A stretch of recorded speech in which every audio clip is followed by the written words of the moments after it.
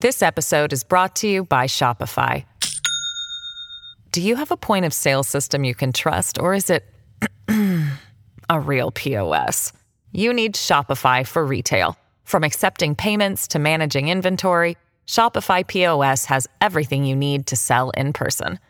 Go to shopify.com/system, all lowercase, to take your retail business to the next level today. That's shopify.com/system.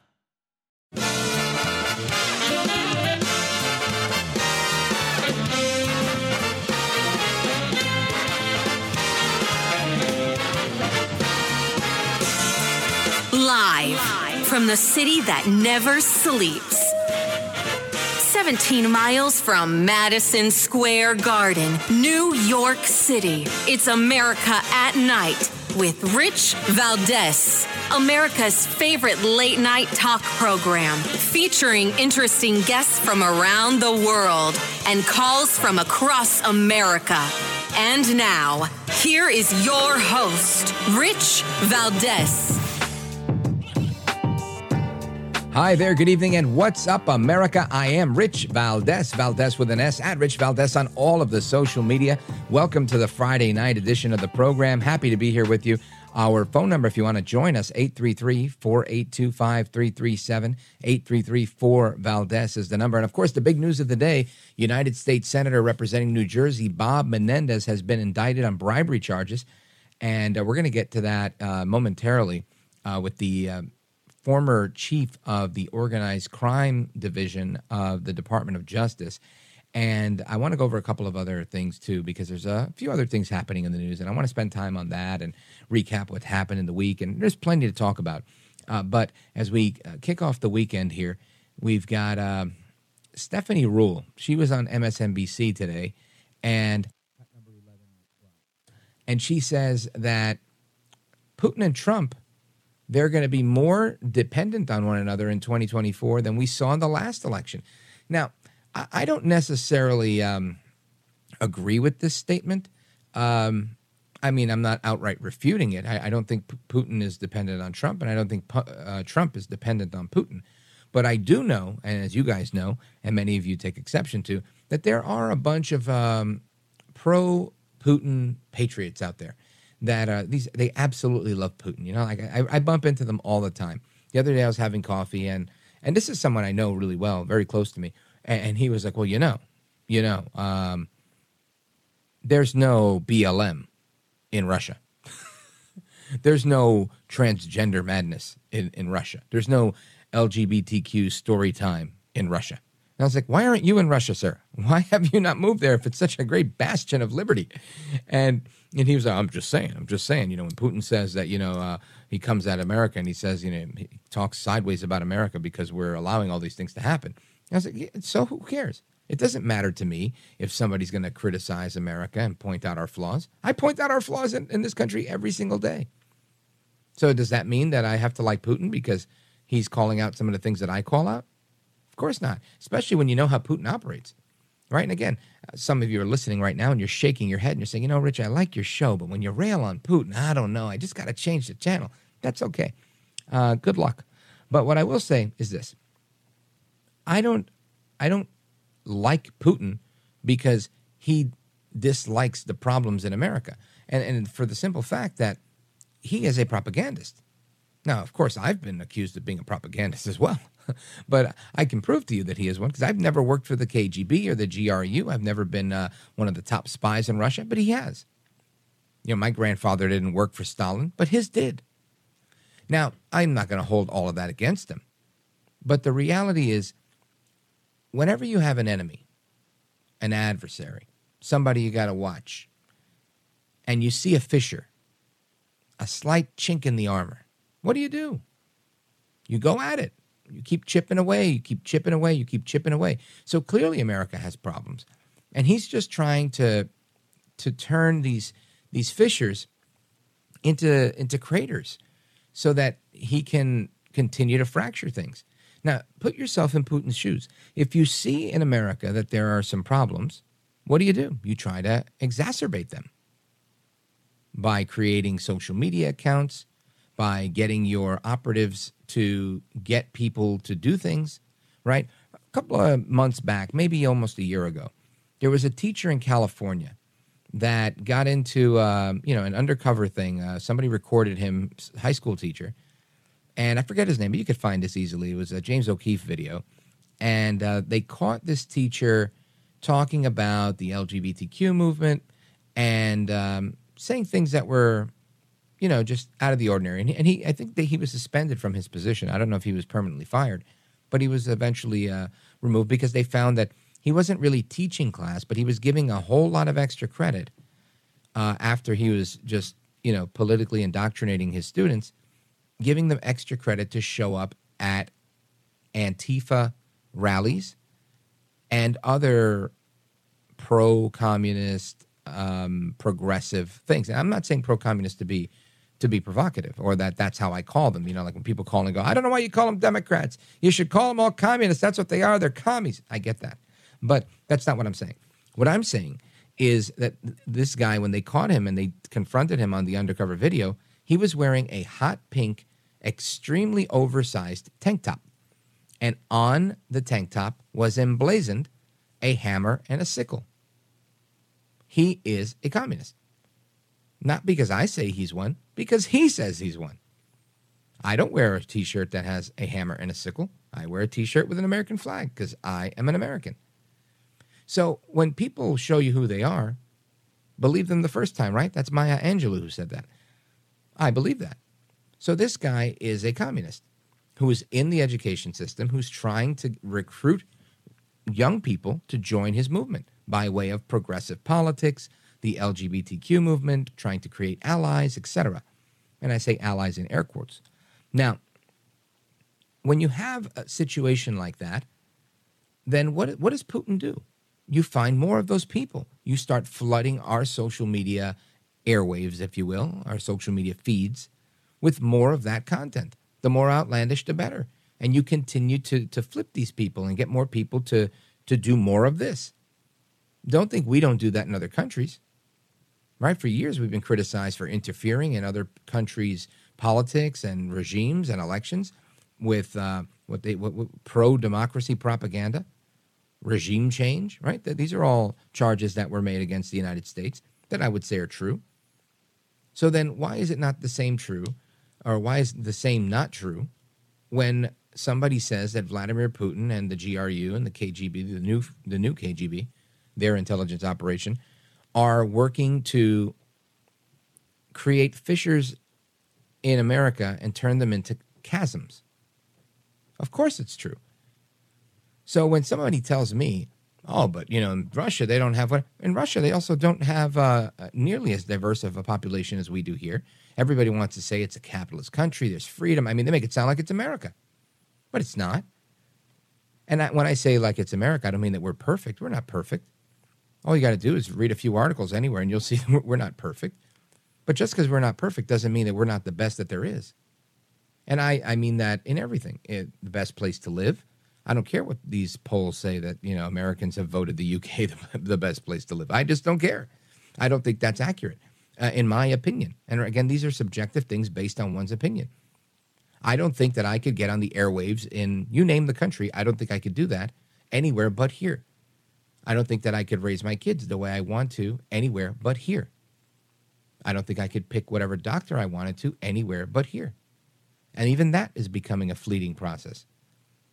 So when people come at America or promote Putin, I just ask you, think twice and ask yourself his motivation and whether or not some of the problems that he's talking about, he himself is not creating in this country. More after this. This is America at Night with Rich Valdez. Call now, 833-4-VALDEZ. That's 833-482-5337. 833-4-VALDEZ. That's Valdez with an S.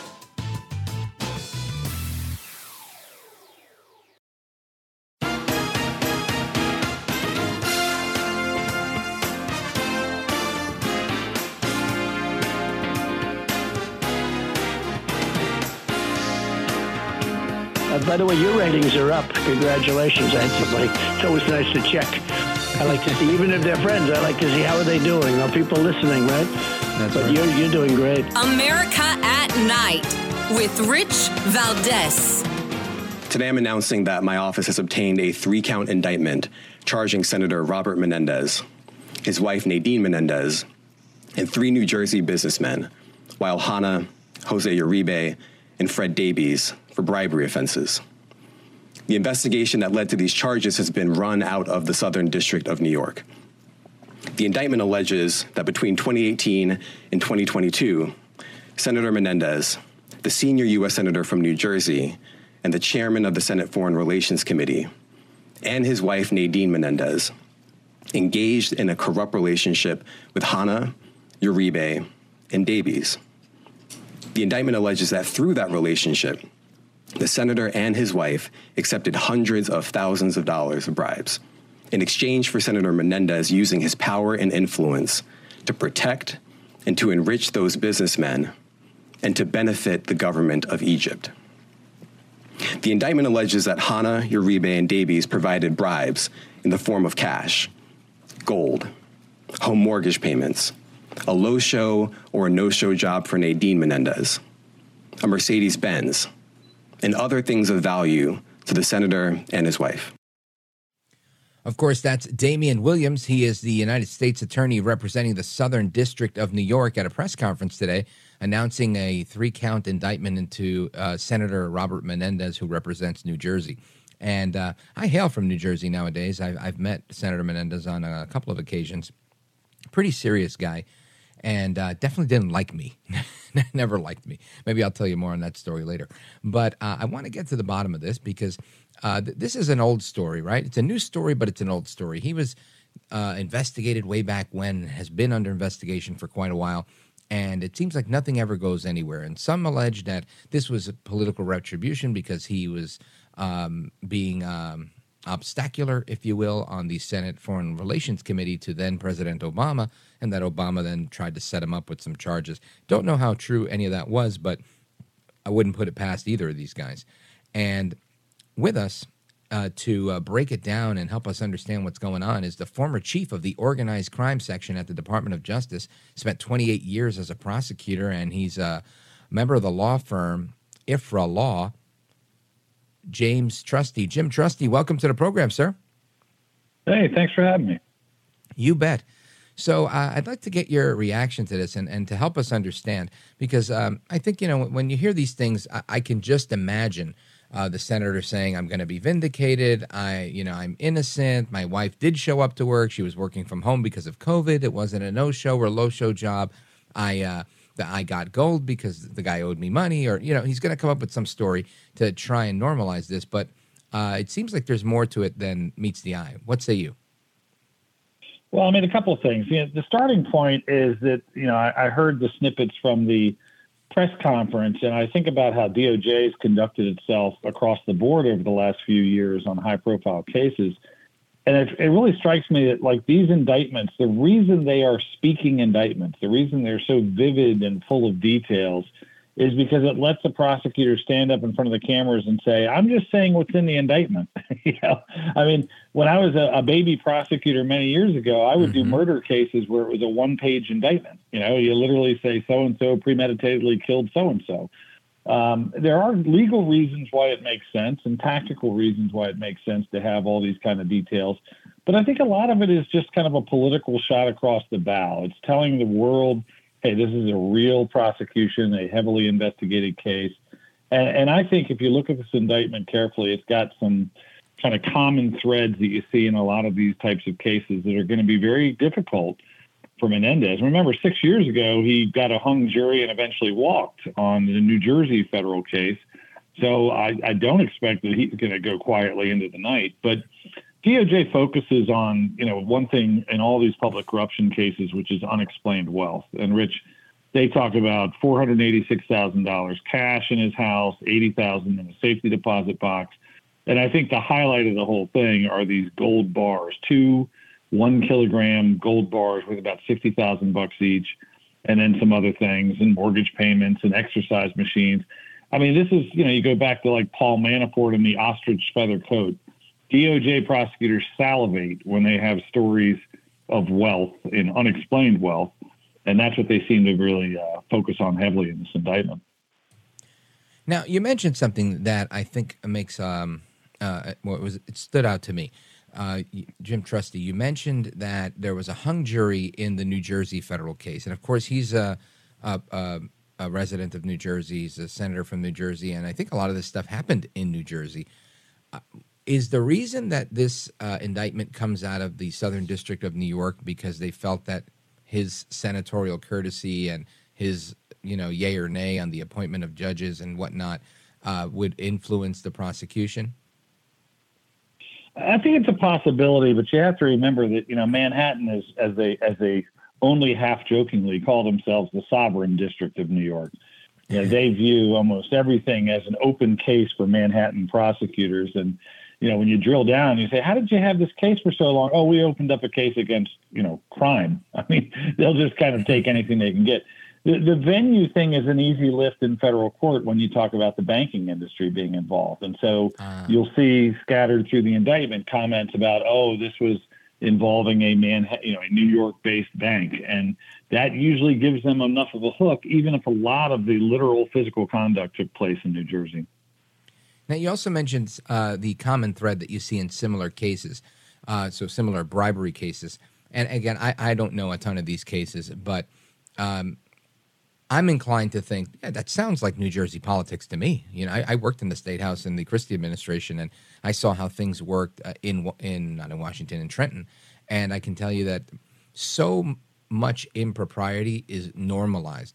And they tried to put it aside when there was a new administration in town, especially it was a Republican administration, and Christie had this reputation of being a hard-hitting prosecutor. So there was a kind of a pause on a lot of that. But the internal machinations in government in New Jersey remained the same, very much like what many call the deep state in Washington. And to me, this sounds normal. I mean, I've seen this even at the local level. I've seen local mayors that are getting their pools done and having pavers added because they gave X, Y, and Z company a contract to pave the roads in their town, and then they get this kickback where they get all this nice stuff done on their own home. And it's so commonplace that everybody sees it and nobody bats an eye. So I'm wondering, what are the common threads that you were mentioning, and what stood out to you? Well, I mean, look, I think those are good points. I don't know. I mean, there's a kind of a depressing component to that observation, right, Rich? Which Sure. is maybe we're just getting used to graft. We're used to the incredible refrigerators full of chocolate ice cream during recessions and all the things that we've seen from the culture, the class of Congress in D.C. right now. But I think that there's room for kind of morally correct prosecutions of public integrity cases. It's not that I would ever say that every politician should have free reign to just cash in, even if we're used to a pretty high level of kind of low level or low intent graft, I guess would be the way to put it. But this indictment, again, it's early. We're looking at an indictment. It's kind of the most favorable way the prosecution can kind of put the story out. I think there's several, as a defense attorney and as a former prosecutor, I think there's several flashpoints that are going to be really interesting to see how they play out. And one of them touches a little bit on what you just said. They're going to have a hard time just dealing with the wealth, right? I mean, Congress people, senators shouldn't have $500,000 in cash and gold doubloons laying around the house. So that's a starting point that's going to be, in every opening statement. And, you notice even the indictment has photographs of the gold bars in the indictment. I think we all would understand what a gold bar means without the photo, but prosecutors know this stuff is going to saddle the case in every press account from now until the end of time, kind of like documents in Mar-a-Lago. They take a picture the famous bathroom photo. Yeah. Yeah, they take pictures that in some cases that are kind of presented that way by the agents, and it becomes gospel as kind of a symbol of the case for going forward. So expect gold bars to be the late night jokes for Menendez's case for the rest of the time. But it is a tough bit of evidence to overcome. It's a starting point that the defense has to really focus on. How do we explain all of this? The next thing, and this is a lesson that nobody really takes to heart, although we all should. Texts and emails are always central anchors in these public corruption cases. And in this case, they allege Nadine Menendez's wife literally deleted a bunch that they still got from one of the co-defendants. So it's both the substance and the deletion that's going to come back to be a difficult challenge for the defense. Jim Trusty, hang on right there. We're going to come right back, put a pin in this Menendez stuff, and then I want to talk a little Hunter Biden and some other headlines that are out there. Folks, we're on with Jim Trusty, former federal prosecutor and chief of the organized crime section at the DOJ. Don't go anywhere. This episode is brought to you by Shopify. Do you have a point of sale system you can trust, or is it a real POS? You need Shopify for retail. From accepting payments to managing inventory, Shopify POS has everything you need to sell in person. Go to shopify.com/system, all lowercase, to take your retail business to the next level today. That's shopify.com/system. This episode is supported by FX's Clipped, the scandalous story of the 2014 Clippers owner's racist remarks captured on tape and heard around the world. The series charts the tape's impact on a dysfunctional basketball organization striving to win against their reputation as the most cursed team in the league. Starring Lawrence Fishburne, Jackie Weaver, Cleopatra Coleman, and Ed O'Neill. FX's Clipped. Now streaming only on Hulu.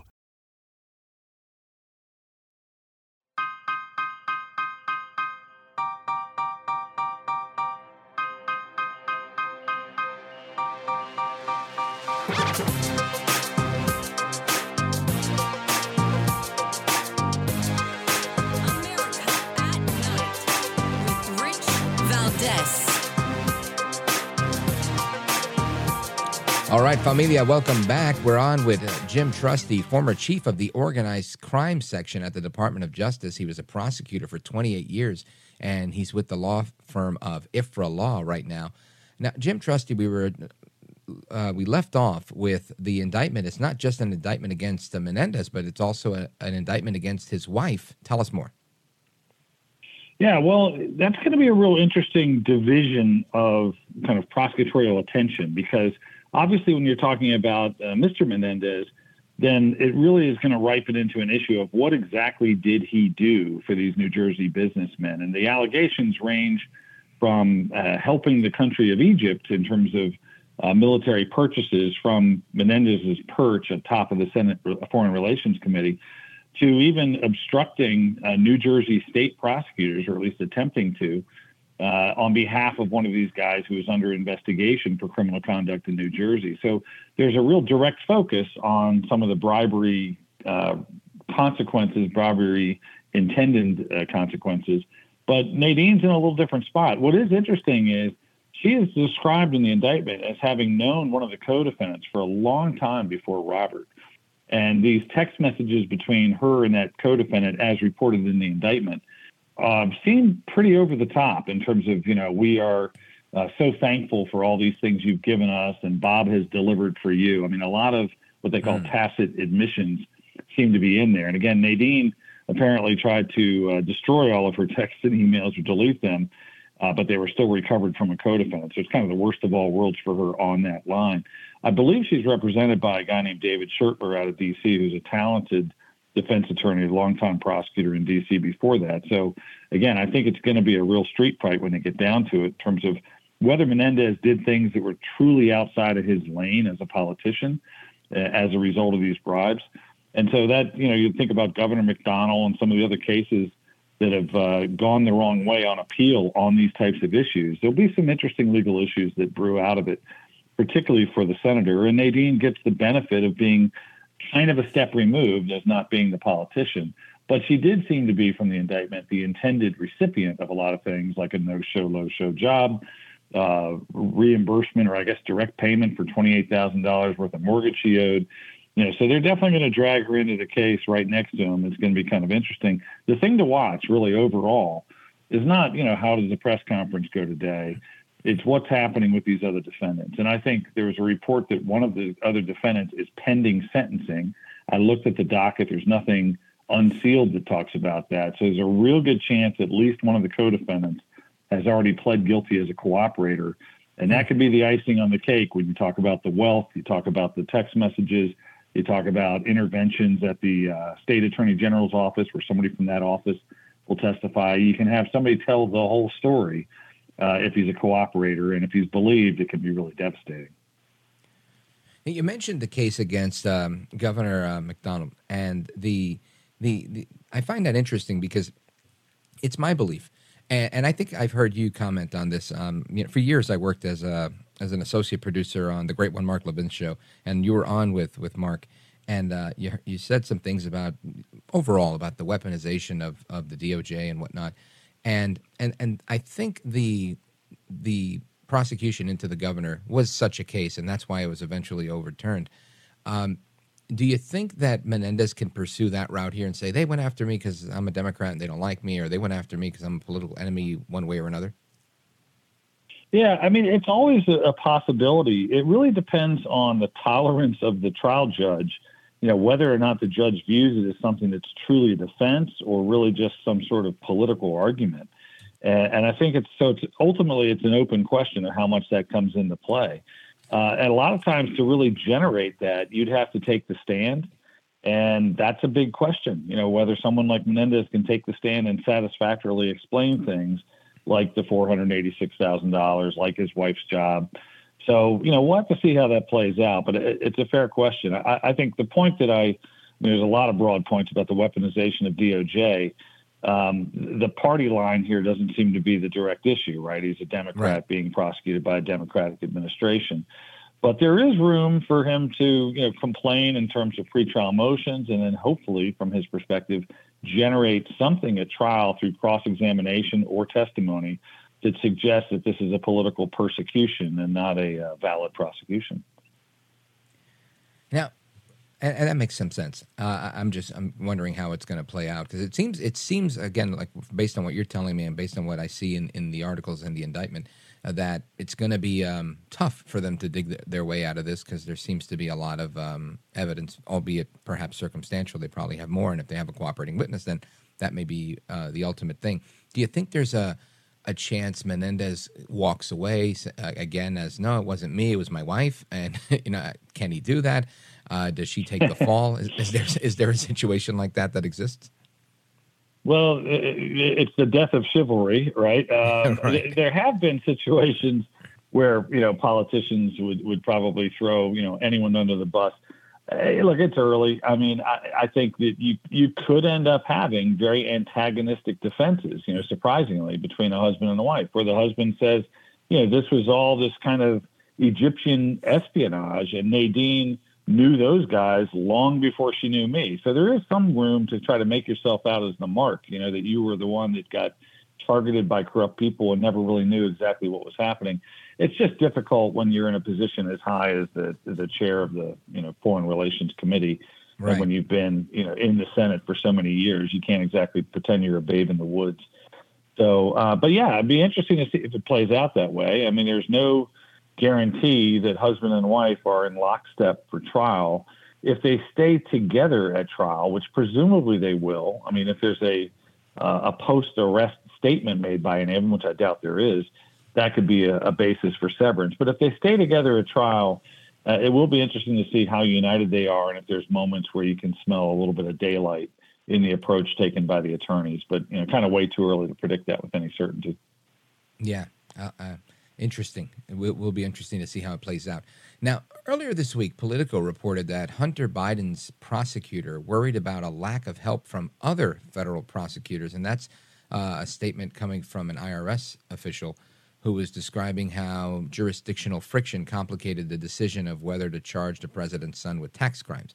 Now, this has been an interesting case all along, and I'm trying to observe it as objectively as I can. I'm not a fan of Hunter Biden. To me, this whole thing looks like a scam, and they're just trying to figure out how to get out of it using their political clout and connections and whatnot. But from where you stand, as somebody who's been around the block 28 times, how does this smell to you? Rotten. I mean, I'd love to dress it up and say, this is the process and give it time and see how it works. But there's a lot that's so extraordinarily unusual about how Hunter Biden's case is being treated that it really feeds in to the concern that a lot of us have that we're suddenly in this moment of history where we have two different systems of justice. And, and obviously I have some inside experience from dealing with the investigation into President Trump, which maybe colors my perspective. But if you listen and you see some of the things that have happened, it feels like Delaware is the place where federal cases go to die. And, the IRS agents, for instance, you mentioned these guys, Rich, the IRS agents, they're not usually the first ones to break ranks and go public and talk about how there's something wrong here. I can tell you from doing tax cases over the years as a prosecutor, basically if they invest in a case, if they say, we're going to work this case with you for tax evasion, for failure to pay, whatever, they want a felony count. They want to see as kind of the sweat equity reward that there are felony charges, that it's taken seriously. And I can tell you, I never saw a tax case that went away with misdemeanors. So your starting point is, how in the world does a Delaware prosecutor spend years dawdling over an agreement to give misdemeanors? It obviously inflamed the IRS, I think, quite properly. The gun count is another just singular moment in the history of gun prosecutions. When I was a Maryland federal prosecutor, I spent about 5 or 6 years running the gun program for Southern Maryland, Prince George's, Montgomery, some other counties, the Project Exile, as we called it back then. I can tell you, for all of the dozens or maybe hundreds of cases that crossed my desk, there was never an issue about the statute of limitations. We never got to a point like, oh my gosh, it's been 5 years. Right. We better do something. And so the inertia is amazing just on its face. But we also never, and I don't think I'd have the temerity to even ask for this usually as a defense attorney. Maybe I will now. We never had a deferred prosecution agreement where you got a freebie basically out of the gun count. And so the combination of what smelled rotten to a Delaware judge, frankly, of unbelievably lenient treatment for tax offenses and for gun charges, I mean, all of that was kind of historically unique. But I think the broader concern, and then I'll get off my soapbox, Rich, the broader concern is just that, the whole concept of Hunter Biden being prosecuted is an effort to silo a family's criminal enterprise and put it all on one poor little drug addicted guy who just needs a taste of misdemeanors. And, I think if you look at what's happened out of Comer's committee, developing really powerful facts about suspicious activities and shell corporations and testimony about the big guy, there's enough there where real prosecutors wouldn't be diddling around with these misdemeanors and tax cases, nor would they be limiting it to Hunter Biden alone. So I think every sign we see out of Delaware on Hunter Biden is a sign that we have a new politicized and weaponized system of justice that really people on both sides of the aisle shouldn't be accepting at all, although it's turning out that, half the country seems okay with it. Wow. That's what I suspected and feared, and it stinks to hear that from somebody who was chief of the organized crime section at the DOJ. Folks, we're on with Jim Trusty, former chief of the organized crime section at the DOJ, prosecutor for 28 years, and we're going to continue to pull on that thread with Hunter Biden and how it may relate to the rest of the Biden administration and compare it to some of the other cases in the news straight ahead. If you want to join the conversation, 833-482-5337, 833-4-VALDEZ. This is America at Night with Rich Valdez.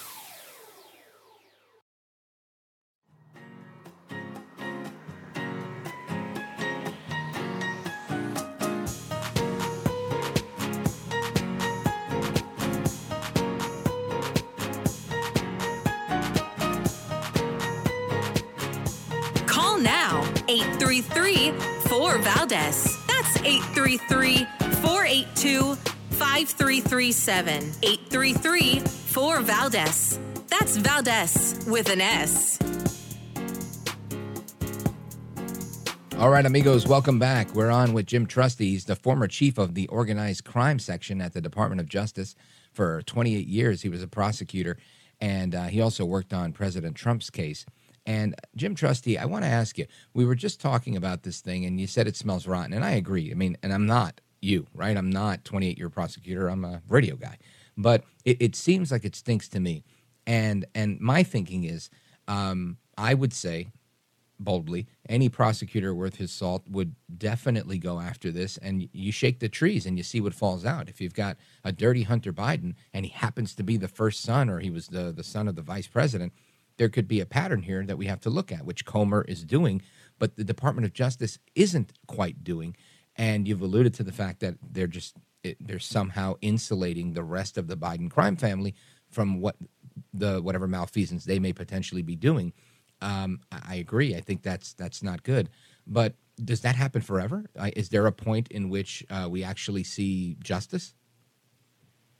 That's a great question, and I'd love to say I have an answer, but I don't know that I do. I mean, what I think is lost on a lot of folks out there, and again, they don't, most people don't have the benefit of kind of knowing the bureaucracy of DOJ and how cases get developed. But what's really lost on a lot of this country right now are the fingerprints of the current attorney general. The special counsel rule, for instance, the special counsel statute, is very different than the old independent counsel statute. All roads still go right up to Merrick Garland to make the critical decisions when it comes to Donald Trump, for instance. He is still the person, whether you call him a special counsel or for the 4 years where Weiss was not a special counsel, he is still the boss of the U.S. attorney in Delaware. That's true right this second. And when you have an attorney general go in front of Congress and have these hearings where he can't remember if he ever talked about the investigation of Hunter Biden with the FBI, and Crazy. he continuously says that's Jack Smith or that's David Weiss or that's New York prosecutors and local and federal. The distancing from the decision making is, to me, the great aggravator of the situation. If we're going to hope that justice is even-handed and that there's accountability, it starts with transparency. And we don't get that with this department at all. And I served under a good number of different attorney generals. I was trying to count them up the other day, and I think I'm too old, but it was probably like 6 or something. And of all different political stripes. I mean, Eric Holder, Loretta Lynch, Ashcroft, Janet Reno. I was there for a lot of that stuff. And you see different flavorings of how they conduct themselves, the legislation they care about, the policies that they want to focus on. But you didn't see something as striking as we see now, which is literally a refusal to take responsibility for being the attorney general, pretending that there's independence because other people are the face of the prosecutions, when he is still the ultimate decision maker. And so that's, what really concerns me in terms of the negative feeling about answering your question is that if we don't have people of the highest character and the highest positions of justice, then we can't expect much. Very, very sad. Now, Jim Trusty, let everybody know how they can keep up to speed with everything you're working on and how they could follow you. Well, I'm on that thing they call X. I guess it used to be Twitter as Trusty Lawyer. Somebody gave me that moniker, and it stuck pretty well. And IFRA Law, our particular law firm, will publish maybe 1 or 2 blogs a month that I would write. Some of them are kind of wonky and about specific cases, and some of them are a little bit broader.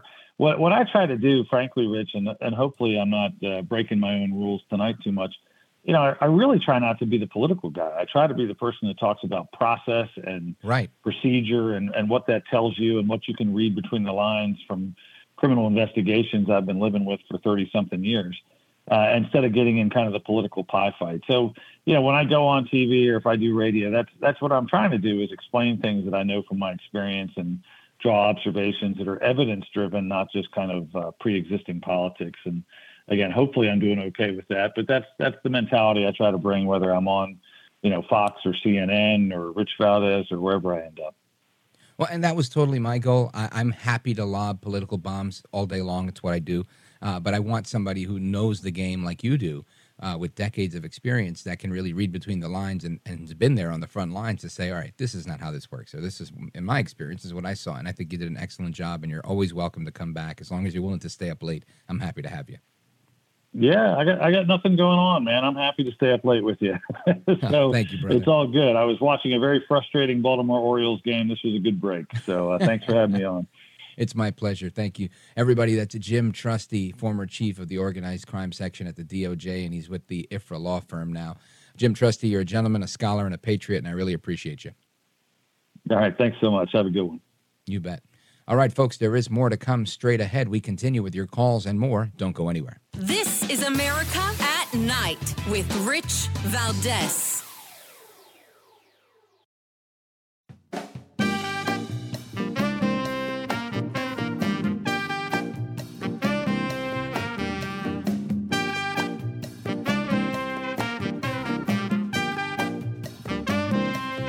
America at Night with Rich Valdez. All right, to the phones we go. Let's go to Robert, Charleston, South Carolina, WTMA. Robert, very quickly. Yes, Rich, I just wanted to say that, my family, both the Jewish side and the Christian side, were of the opinion that the greatest danger with regard to organized crime is having organized crime within the government. They say that organized crime outside of the government that has to operate as a business is always at the mercy of the government, and therefore the government is always the greater threat. And I just that was my point. That's an excellent point, Robert. And, something that in years past, I've heard Dinesh D'Souza talk about government gangsterism, and even Kash Patel right now has a book called Government Gangsters. And I think you're right. The mafia right now, small m, is in Washington, D.C., and they probably have been there for a long time, but they're bolder now than they've ever been because they're being threatened like they've never been threatened before. They're being exposed like they've never been exposed before. And quite frankly, many of us thought, political corruption, this and that. I think you're right on target. It's organized crime within the federal government and, quite frankly, local and state governments as well. And we, the people, have to be the arbiter of goodwill here and put an end to it. Robert, thanks for your call. Straight ahead, we're going to talk about Merrick Garland. Jim Trusty just said we have to look at his fingerprints. We're going to do just that. Stick with me. We're coming right back. Another amazing hour is happening right now.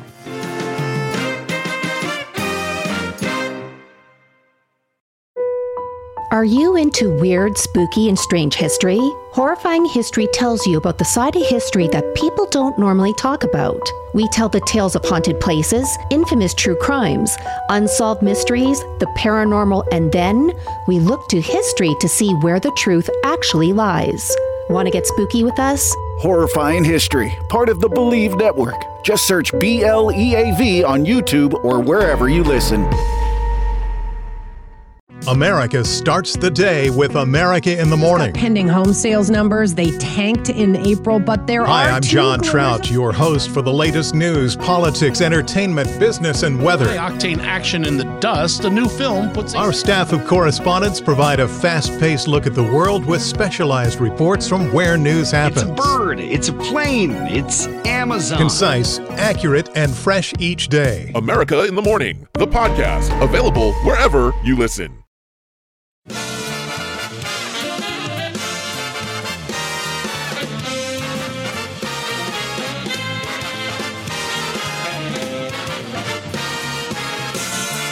Live from the city that never sleeps.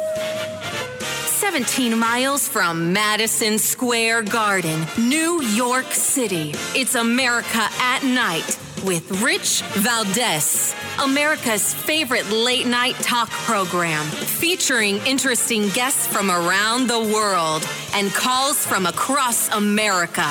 And now, here is your host, Rich Valdez.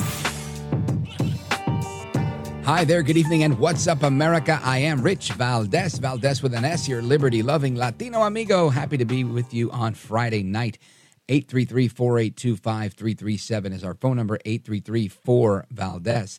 And Speaker McCarthy has made some incendiary statements. Yesterday, as we heard from Congressman Matt Rosendale on the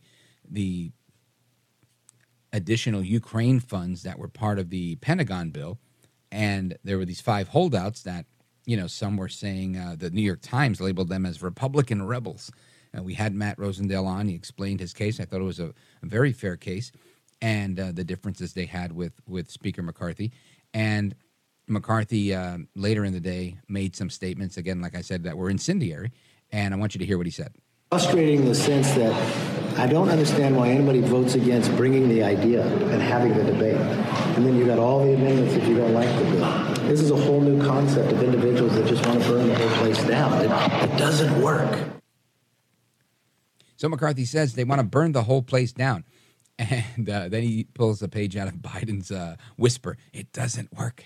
And I like McCarthy. But I thought that was interesting. And, of course, they continued, and they had, as Matt Rosendale told us yesterday live on the air, that they were having these conversations to get to a better place, and that it wasn't, them trying to burn the place down or be rebels, but they were trying to stop the spending. that we can't have President Zelensky in town while we're trying to prevent a government shutdown. We're trying to figure out how we're going to pay our own bills. We're borrowing $2 trillion just to pay the interest on the money that's being borrowed. And we've got Zelensky here saying, hey, by the way, you got a couple more billion for me? Because, it's about lives. And lives, you can never compare them to dollars, especially when those dollars are the dollars that you and I are paying in taxes. So that left a foul taste in my mouth for sure. And I'm rooting for Ukraine. I want to see this thing done. I want to see Putin in his corner and Zelensky in his, and let's all continue life happy. But all that being said, McCarthy went back to the drawing board, continued negotiations with these 5 holdouts and a few others. Listen to this. I thought we had a really good conference the night before. I thought we had moved 2 people, but we moved 2 people the other way, too. So it's a yin and a yang. It's a yin and a yang. Well, McCarthy has now today decided to strip the Ukraine money from the Pentagon bill after the no vote. And I think that's a step in the right direction. Speaker McCarthy, this is according to The Hill, announced today that he's going to strip the funding for Ukraine out of the Pentagon spending bill after Representative Marjorie Taylor Greene joined the conservatives in blocking the legislation from advancing earlier this week. McCarthy said he would remove the $300 million for Ukraine currently in the Pentagon appropriations bill and hold a separate vote on the funding. I think that's fair, and that's what they were saying. At least Matt Rosendale, who's one of those 5, he was saying we have to have single-issue legislation. We can't just keep lumping things in. And this was part of their original, if you want to be speaker, this is what we want. So, and again, I like McCarthy. I think he's the guy. He's the guy that was, best positioned to do this. So it really is a give and take. And in my opinion, this is our government working, right? This is government in action. It's kind of like being married or having a girlfriend. It's not always roses, right? It's sometimes there's intense fellowship, if you will. Sometimes you have a little bit of arguing that has to happen, some discussion, which is, in my opinion, healthy communication. So I'm glad to see that this happened, that they took the money out, because I think that's how it should be. Let's talk about each issue as it arises. Funding the Pentagon, I could see how they could make the correlation that, yes, of course, we're going to be funding the Pentagon, and we have to include this money because we're going to be giving the money, from the Department of Defense in the form of aid. However, it really is a separate issue because that money isn't even going to us, right? That's straight up an appropriation that's not even designed for the United States. And I think it's time. We've spent more money here than we've spent in a lot of other places, and I think it's time we take a look, have an accounting, kind of revisit where we're at. How are we helping them? What help is all of this money providing? I don't know. I don't see much headway being made on the side of the Ukrainians. So we have to ask ourselves, what is going on? Anyway, so that's part of that. Now, there's another clip I want to play for you very quickly, and it's from Miguel Cardona. Now, Miguel Cardona, he is the Secretary of Education. And today he said that he doesn't have too much respect for parents that are misbehaving in public and acting like they know what's right for kids. How? Anyway, you listen, then we'll talk. There was civility. We could disagree. We could have healthy conversations around what's best for kids. I respect differences of opinions. I don't have too much respect for people that are misbehaving in public and then acting as if they know what's right for kids. Now, my dad would hear a statement like this and say, pero ¿quién puñeta eres tú? And I hope there's no FCC translators that speak Spanish, because I might get in trouble for that one. But who the heck are you? Who the heck are you? Ultimately, right, the children are the parents' children. Now, of course, you're an education administrator, but and maybe it's my upbringing, maybe it's my ethnicity, whatever it is, but I don't need to have too many healthy conversations with anybody when it comes to my kids. I'll have it, sure. If you're a teacher and you say, I really think, this might be good for your kid, we can have that conversation. But Cardona is infamous for implementing things without a shred of checking with anybody and parents balking at these ideas. So if you're in a position of authority and parents are saying you're out of your mind, shouldn't you stop and say, hold on, let's talk about this. Instead of saying, well, no, we're going to do this irrespective of how you feel, but we can have a conversation about it. And I say that because when I worked in government, that was we were taught these slogans, right? They said when you get pushback, you just tell them, oh, we can definitely have a conversation about that. That was it. That was code for there's no discussion here. We're going to do it. But it softens your adversary in this conversation to think, oh, okay, good. They're going to try to appease me. It's political doublespeak. And he's notorious for it. He constantly does these crazy things. So to say that, he respects a difference of opinion, sure. Don't we all? But he doesn't have too much respect for parents that are misbehaving in public. Now, who is the determiner, if you will, of who is misbehaving? What does misbehaving mean?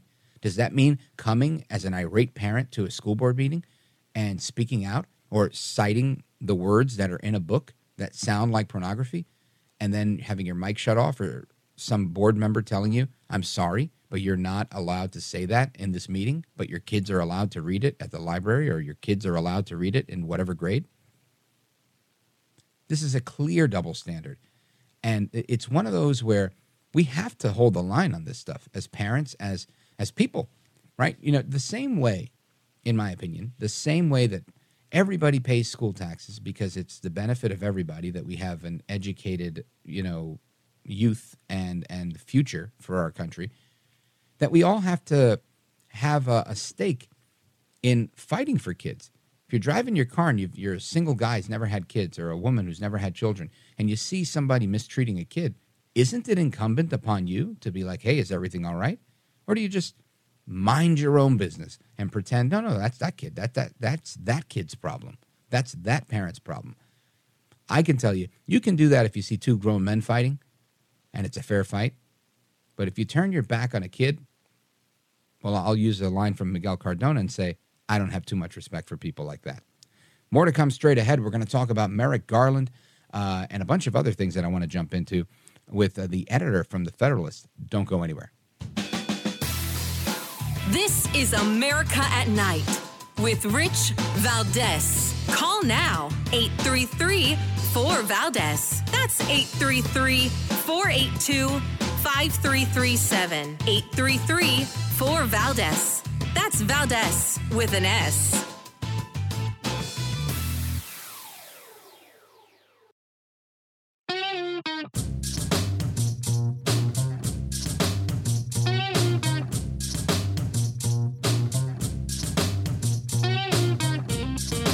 This is America. This is Night. This is Rich Valdez. All right, familia, welcome back. It's Rich Valdez. And we were just on with Jim Trusty, and something he said in that interview really, really resonated with me. And he said, something that's lost on a lot of people is the fingerprints of Merrick Garland.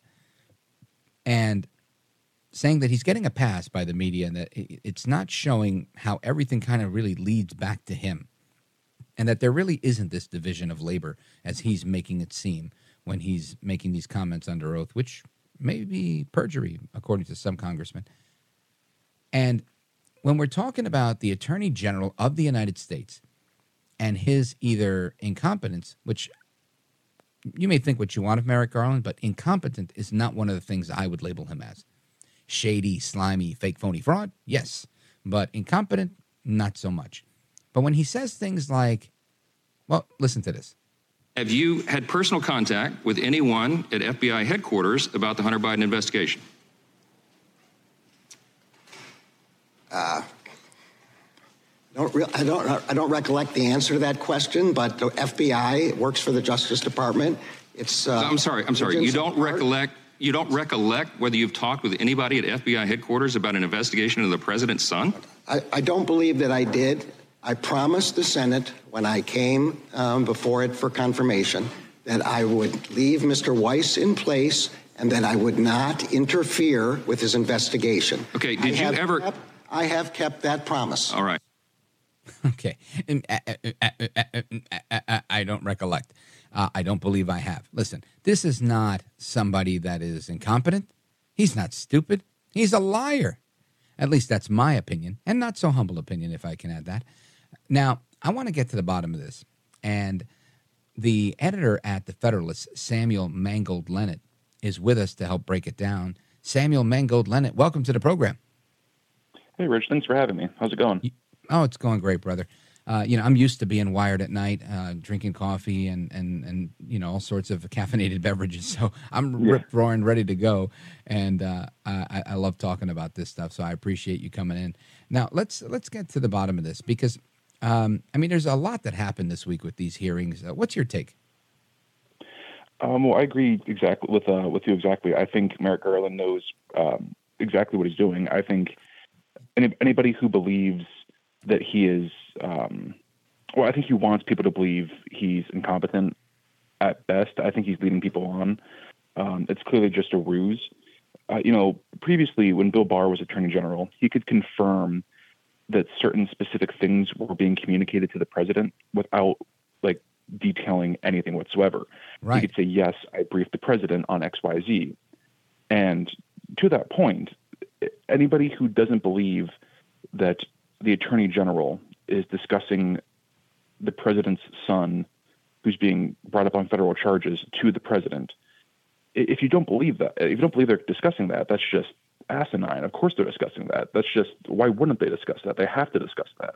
That's just basic human, if you have a single brain cell, you're going to know they're discussing that.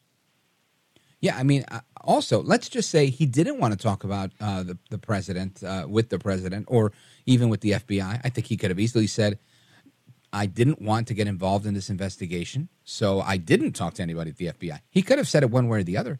He didn't have to sound like a bumbling idiot, but he did. And to me, it undermines the confidence that people have in the Department of Justice. It undermines the confidence that people should have in the Attorney General of the United States. These are bridges that are too far to cross. And I don't know that Americans are buying it. If anybody believed that, partisan or not, they need to have their heads examined, in my opinion, because it smacks of falsity, in my opinion. Now, what are some of the other major takeaways you took from the hearings this week? Yeah. So I think, the two things that really stand out to me, I guess three, during his opening statement, Merrick Garland was talking about various things the DOJ is doing that he is proud of. One of the things he listed was protecting American civil rights. And when he was listing the various things they're doing to protect civil rights, he mentioned protecting reproductive rights. And by that, he, of course, means abortion and expanding access to abortion. And that really took me aback for a second because, of course, we know the left is very rabid about expanding abortion access. But I've never really heard it as a aspect of civil rights before. So that startled me. It was, there's this growing notion, which I think is correct, that the left will use ever-expanding interpretations of civil rights law to advance their agenda. And we kind of see this with the LGBT stuff. And as a consequence of Justice Gorsuch's ruling in Bostock of how certain identities are now, I think of the trans stuff, that's a consequence of this. But I never thought of, and I don't think most people have thought of abortive status as a civil rights protected class. Right. So that took me, I was taken aback by that. But I think the biggest takeaway was the David Weiss, I'm blanking on his status at the moment. He's the U.S. Attorney for Delaware. And now special counsel. Yes. But whether or not he had the authority he had to charge Hunter Biden. Right. Lies. Right. Exactly. And arguably, not even arguably, I think there's a good case that Merrick Garland perjured himself. We know through IRS whistleblowers and through Weiss and Garland himself that there was a lot of back and forth on this thing. But Weiss previously said that he did have full authority. Garland previously said he had full authority. The whistleblowers have said that he did not. And just on Wednesday, Garland said he did not. So, what's going on there? Clearly something is amiss. There's clearly a miscommunication, purposeful or accidental, but I err on the side that this is a manipulation of reality, ergo a lie. But yeah. I think that's the biggest takeaway here, is that we are getting closer and closer to finding out that explicitly finding out. I mean, we can already kind of deduce what's happening, but explicitly finding out that this is this more institutional corruption to benefit the Bidens. It seems that way. And something you pointed out, I think, really stood out for me, because it's really a really apt point. And it's that everything under the sun is all of a sudden a civil right. Whatever they want, right? Whatever they want, it's a civil right. And you've got a piece on civil rights, or you're saying the civil rights regime is now saying that, we can punish fake murders, but we won't punish real murders, and they're not worth mentioning. And I think that's a really apt point, because we're not only seeing that at the federal level and part of the national civil discourse, if you will, but more so in small cities and large cities across America, where we're just not prosecuting crime. It's almost like these prosecutors are pro-crime progressives that are just aiding and abetting massive crimes. I want to talk about that and your piece specifically, so stick with us. Folks, we're on with Samuel Mangold-Lenett. He is the staff editor at The Federalist. Check out their page, thefederalist.com. We're coming right back with him, plus your calls. If you want to weigh in and have a conversation with us, you're welcome. 833-482-5337, 833-4-VALDEZ. Don't move a muscle. We're coming right back.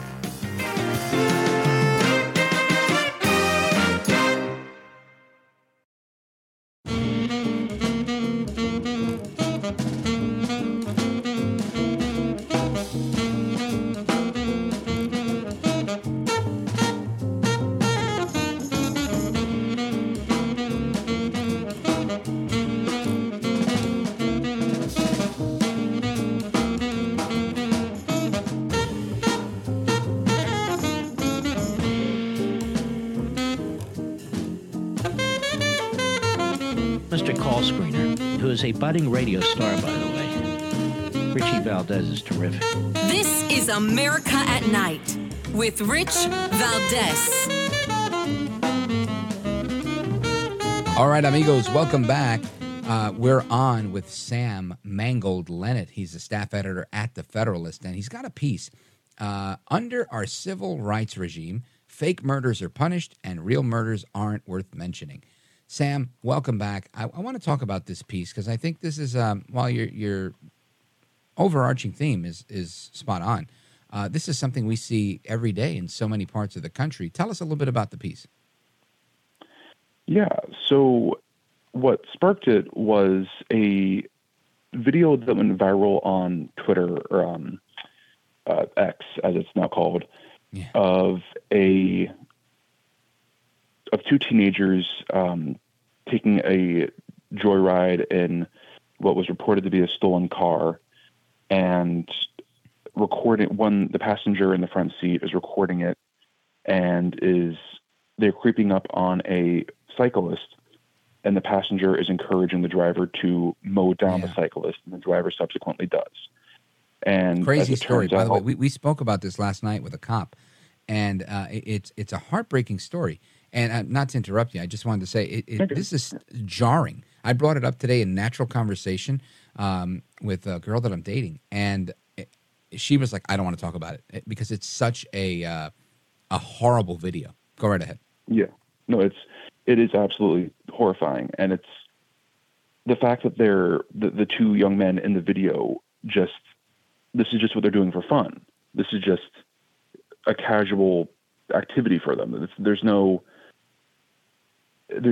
higher, thought to it. It's just kind of like two buddies tossing a baseball back and forth. It's just shenanigans. There's no. You want to go for a burger? Yeah, let's go for a burger. Exactly. Yeah, it's literally that flippant. Utterly horrifying. It's just the banality of evil, I suppose. But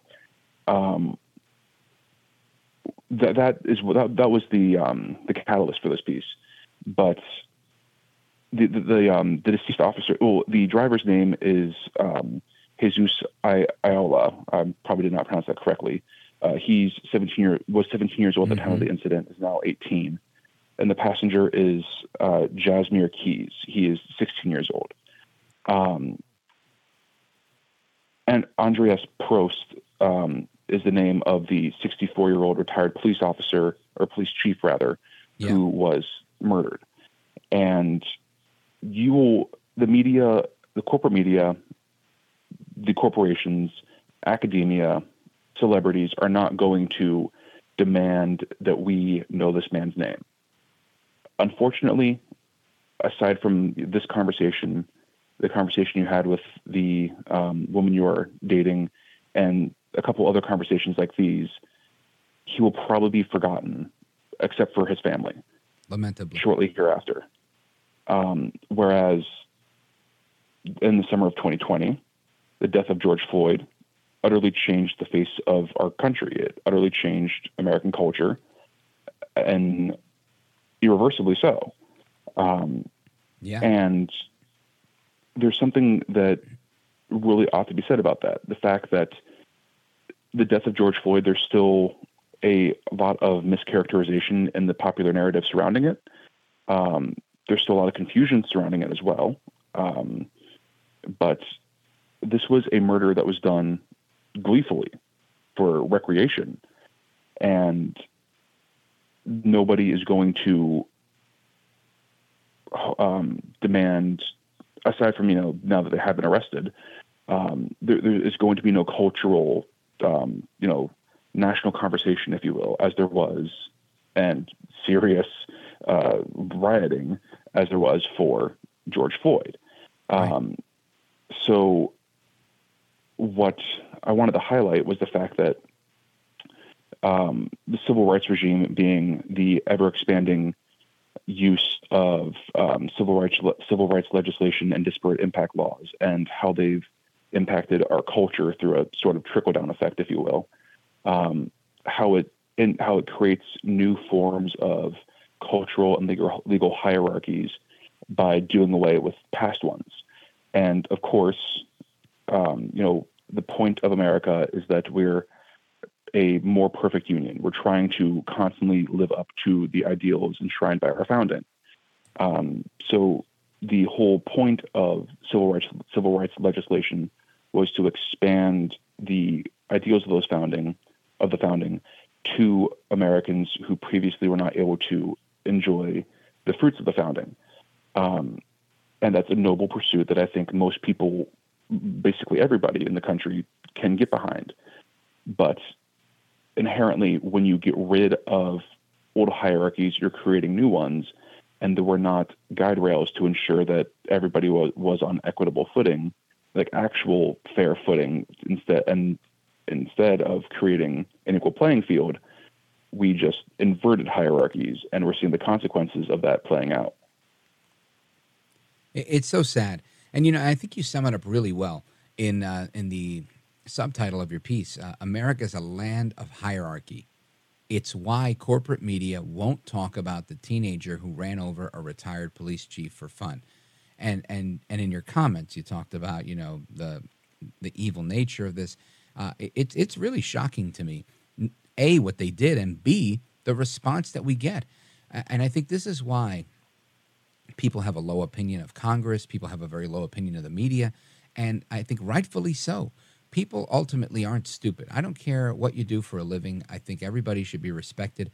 And I feel like these institutions, both, our government and our media, are not living up to the expectation that the people have, which is to be a straight shooter, just tell the truth. And people are losing respect for these institutions because of this, because you'll have this crazy video. And I think this is a very appropriate juxtaposition that you make to this and George Floyd.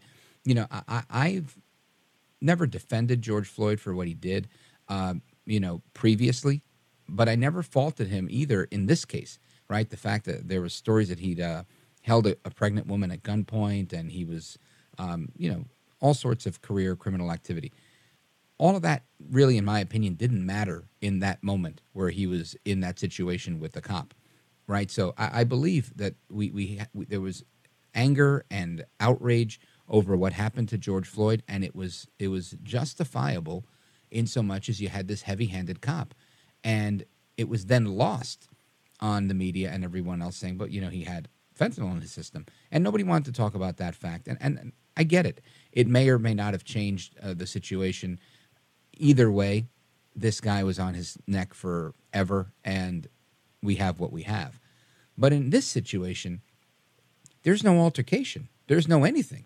It's just a guy riding his bike and two kids that want to kill him or hurt him, not knowing they would kill him, but they left him for dead. And it's insane. And the fact that we're not talking about this, and in my opinion, we should have headlines for a week talking about what's going on with America's kids. Are America's kids lost? The story behind, treat these kids like school shooters. Why are they so crazy? Why are they so evil? What is going on? And we never do that. And you're pointing out why, and I think you do it really well in this piece. But it's horrifying, in my opinion. It really, really is. Folks, we're on with Sam Mangold-Lenett. I hope I said that right. And he is the staff editor at The Federalist. And I want to continue our conversation with him straight ahead. He's got a number of really good pieces that I want to go through. I hope we have time for all of them. Next one I want to tackle is this report that the FBI illegally politicized background investigations for Republican presidential nominees. Again, it's one extreme to the next, right? We have this corrupt, in large part, media, not the Federalist. You guys are out there telling the truth. But now we have the FBI that's supposed to stand up for what's right and true and legal, and again, failing the people. So I want to get your thoughts on that and walk through that piece as well. And we're going to do that straight ahead, plus your phone calls. I see we've got some calls on the line, so we're going to go to those as we come back. 833-482-5337, 833-482-5337. This is America at Night with Rich Valdez. Call now, 833-4VALDEZ. That's 833-482-5337. 833-4VALDEZ. That's Valdez with an S.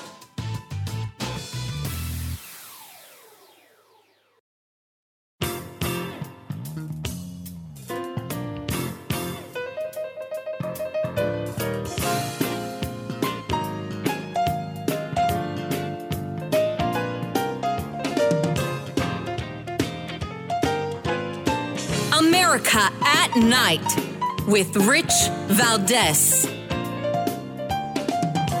All right, America, welcome back. And we're on with Samuel Mangold-Lenett, staff editor at The Federalist. Check them out at federalist.com. And there's a piece that he's written, report the FBI illegally politicized background investigations for Republican presidential nominees. And I'm wondering, why didn't they illegally politicized background investigations for RFK Jr. or any of the others that are, thinking of going into that race? I don't know, but he's going to explain. Sam Mangold-Lenett, go right ahead. Yeah, so at the end of the day, it's really just the fact that the deep state wants to sabotage Republicans. They did it to Trump because he was the Republican president, but they would have done it to Jeb if he beat Hillary instead. They would have done it to Marco Rubio, to Scott Walker, etc.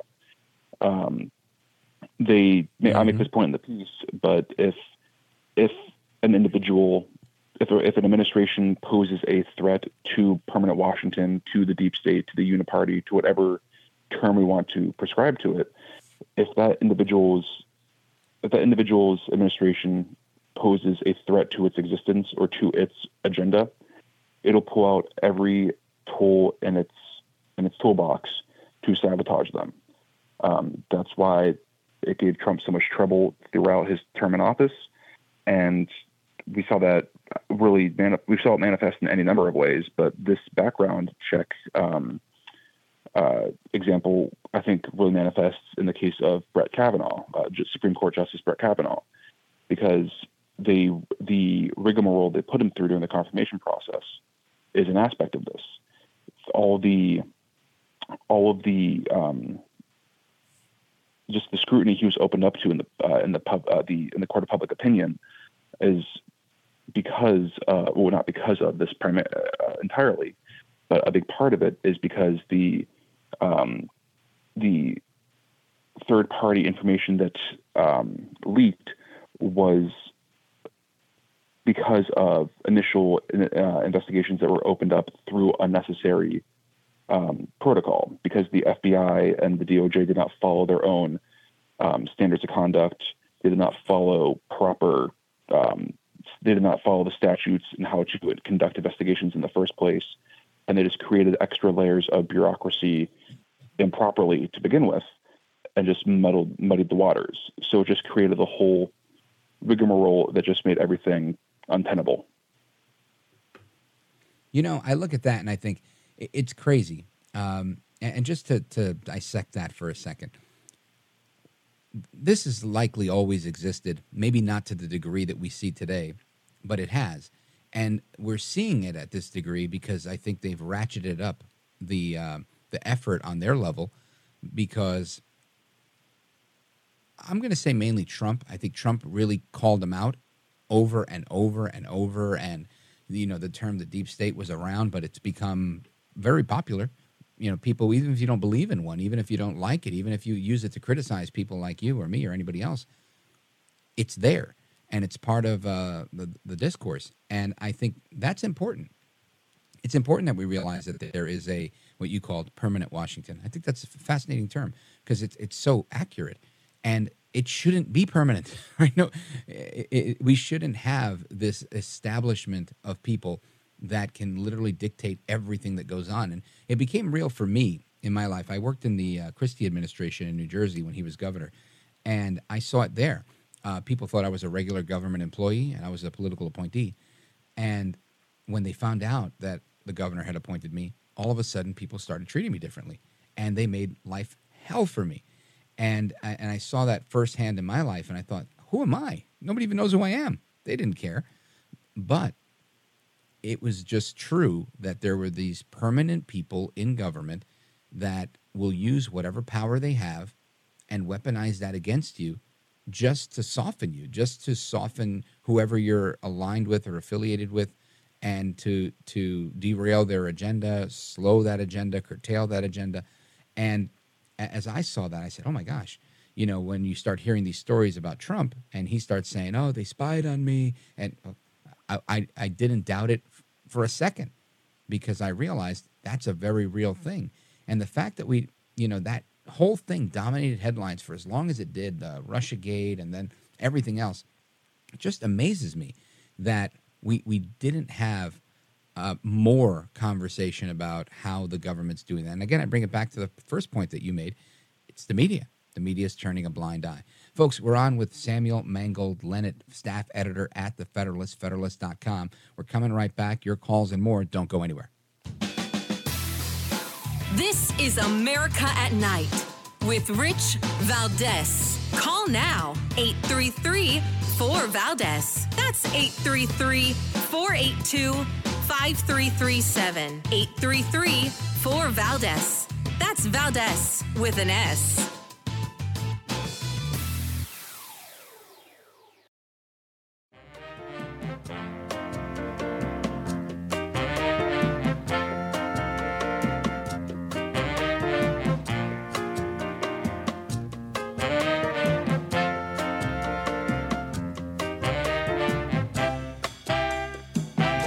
America at Night with Rich Valdez. All right, to the phones we go. Let's go to Ken in Lansing, Michigan. He's on WILS. Ken, you're on with Sam Mangold-Lenett from The Federalist and me, Rich Valdez. Go right ahead. We've got about 25 or 30 seconds for you. Good evening, Rich. Show is always great. I believe the main problem in this country and our society is over 50% of the homes that have children 18 and younger do not have a father in that home, which is someone you don't have to answer to anyone. You do whatever the hell you want. These kids today, they're just they have no discipline. They're not taught manners and morals. And I think you're right. It's just beyond ridiculous. You're so right, Ken. Thank you for the call. Big shout out to Lansing, Michigan, WILS. Sam Mangold-Lenett, in the minute or two we have remaining, what are your thoughts on that? I tend to agree. I think the decay of the nuclear family is one of the biggest issues facing Western civilization. I mean, it's one of the biggest building blocks of our society, and I think he's absolutely right. The fact that so many kids are growing up in broken households, I think it's undeniable that is having horrible consequences.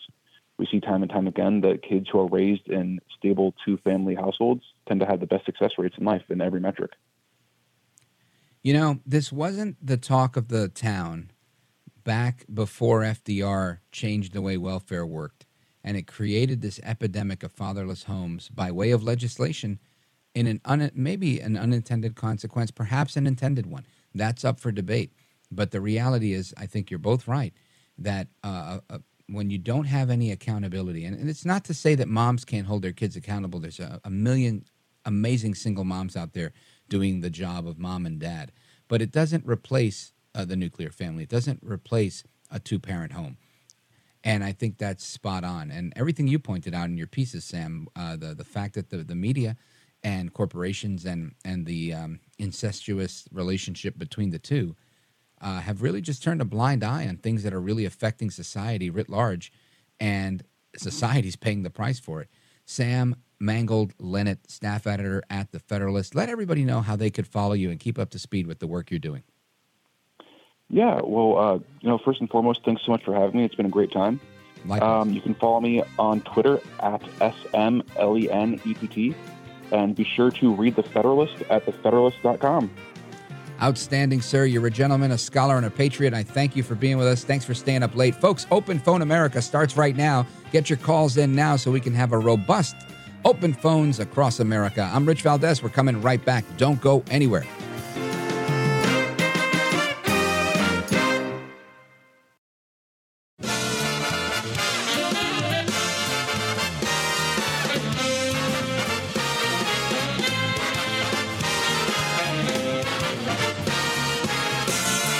Live from the city that never sleeps.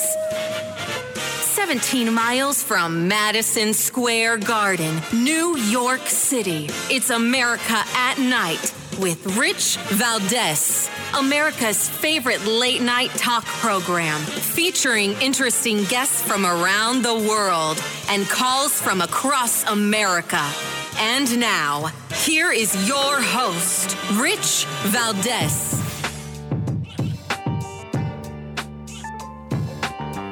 Hi there, good evening, and what's up, America? I am Rich Valdez, Valdez with an S, at Rich Valdez on all of the social media, your liberty-loving Latino amigo. Happy to be here with you this Friday evening. If you want to join our late-night national town hall conversation, feel free. The number's 833-482-5337, 833-4-Valdez. And lots to talk about tonight. We've discussed the indictment into Senator Bob Menendez. We had a former Trump lawyer, former chief of the organized crime unit at the Department of Justice, Jim Trusty, on the first hour. And it was an amazing interview. He shed a lot of light and helped us read between the lines on what's going on in this indictment. And it was a really good interview. If you heard it, great. If you didn't, check it out on our website, richvaldezamericaatnight.com. And you can also stream the show right from there, from anywhere, on demand. You could even listen to old shows. And if you want, you could even sign up for the podcast, which is absolutely free. And you'll get notifications when new episodes come out, and they post every single day. Now, in addition to that, there's a couple of interesting stories. I hope we have time to get through them all, but I'm going to talk about them anyway. The ex-FBI agent who was caught pocketing payments from a Russian oligarch, he was, indicted recently, Charles McGonigal. He pled guilty today to this bribery. And we'll get into that in a little bit, but I think it's just fascinating when people say, oh, that's not happening. It's happening. This guy was an FBI agent, and he was getting paid by the Russians. Earlier I mentioned that there are people, the Russians pay people off to do everything. So when you see this crazy content on TikTok, it could be the Russians, it could be the Chinese, it could be the Iranians. These people are all in the same game of spreading propaganda and misinformation, disinformation through our social media to divide and conquer the United States. That's just a fact. And it happens more often than we think, sometimes with the help of FBI agents. So we'll get to that in a moment. Then there's a new CDC report, the Centers for Disease Control. They've released a report showing that obesity rates are rising. Go figure. This stuff is killing Americans left and right. I was once 269 pounds. Today, I think I'm at 202. And long road. It took me 6 years to get down to this weight. I had to change the way I eat. Now I actually go to the gym. I work out a little bit. 3 days a week. I'm trying to up that to 4. But my point is, this stuff will kill you, and nobody's telling you about it. We did a really good interview a few months ago with somebody who said that the CDC or the FDA or one of those that control the food pyramid, that they introduced a lot of things. Even the American Diabetes, I think, Association was recommending an extremely high-carb breakfast as part of their healthy breakfast for diabetics that was chock filled with carbs that would eventually raise your blood sugar. And it begged the question, why are we recommending this for diabetics? And the guest that we had at the time, and I'll try and bring up his name maybe during the break, but he was a brilliant doctor. And he was making the case that this is pharma in action. Pharma gets doctors to say this, that, and the other so that they can stay in business. The more fat Americans we have, the more type 2 diabetes we have, the more other ills and ails that we have to fix, and the more they sell. And it's a vicious cycle, and we're going to talk about that. Then there was an airport worker in the Philippines. Speaking of the Philippines, our buddy Gil from the Philippines hasn't called in a while. I hope he's okay. I'm putting out an APB on Gil from the Philippines. Gil, call in. I want to talk about this story with you. Oh, that's awesome. And I think Gil has called in. So we have found Gil, everybody. We're canceling the APB. Then we have well, I'm going to pose a question for this one. How do you get drugs and pornography into a prison? Well, I'll tell you the punchline to that one in a little bit. I think you're going to find it interesting. And if you didn't know, there's an NFL cheerleader that's trans. And wait till you hear what they compare their role to becoming. I'm going to give you a little clue. It's a professional role. And I think that's a pretty interesting story as well. And again, not an attack on trans people, just an attack on how they're comparing being a cheerleader to these other things. And I'm not downplaying cheerleaders. My daughter's a cheerleader. Anyway, I want to get into those stories plus your calls. And we have a bunch of people that have been on hold for a while. Let's go to Paul in Boise, Idaho. Paul on KBOI. Welcome. You're on with Rich Valdez. Go right ahead. Thanks for taking my call. It's worth the wait. Pleasure. I really enjoyed the show. Thank you, sir. I appreciate your call. You have stimulating topics, which I enjoy because it makes me think about something other than myself. You know what I'm saying? I hear that. Yeah. So anyway, you in your last segment, you had that guest with you. You brought up the FBI, and then of course you just brought up the guy that was caught for being bribed by the Russians. And you know we still have the same FBI in place. There's been no major exit of players in the FBI.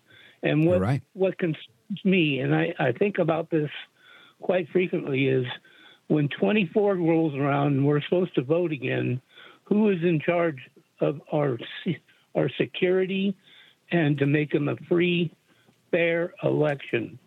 But the FBI, they're the ones responsible for that, for you and I to vote and to have our votes counted. And it bothers me that there has been no major changes in that area. And we're doomed to have another 2020 catastrophe, I believe, if some changes aren't made. You know, Paul, it's a legitimate concern. I'll say this. I think there are a lot of election security measures. Of course, every election's run by a county official somewhere. So you've got a county sheriff, and you've got the Department of Justice, obviously, if it's going to be a federal charge. The FBI would certainly be the investigating arm. But there's still local law enforcement and people that are, involved in the prosecution of election fraud and whatnot. So, I mean, I want to believe that it's we the people that are ensuring our elections. And I know that there's been issues in the past, and we're seeing more come about again. We saw some significant changes. The folks on the legal team for Trump back in 2020 filed a case, and they said, no, latches, you did it too late, we won't do it. And they wouldn't hear the cases. However, they brought the same case with a minor adjustment after the election was decided.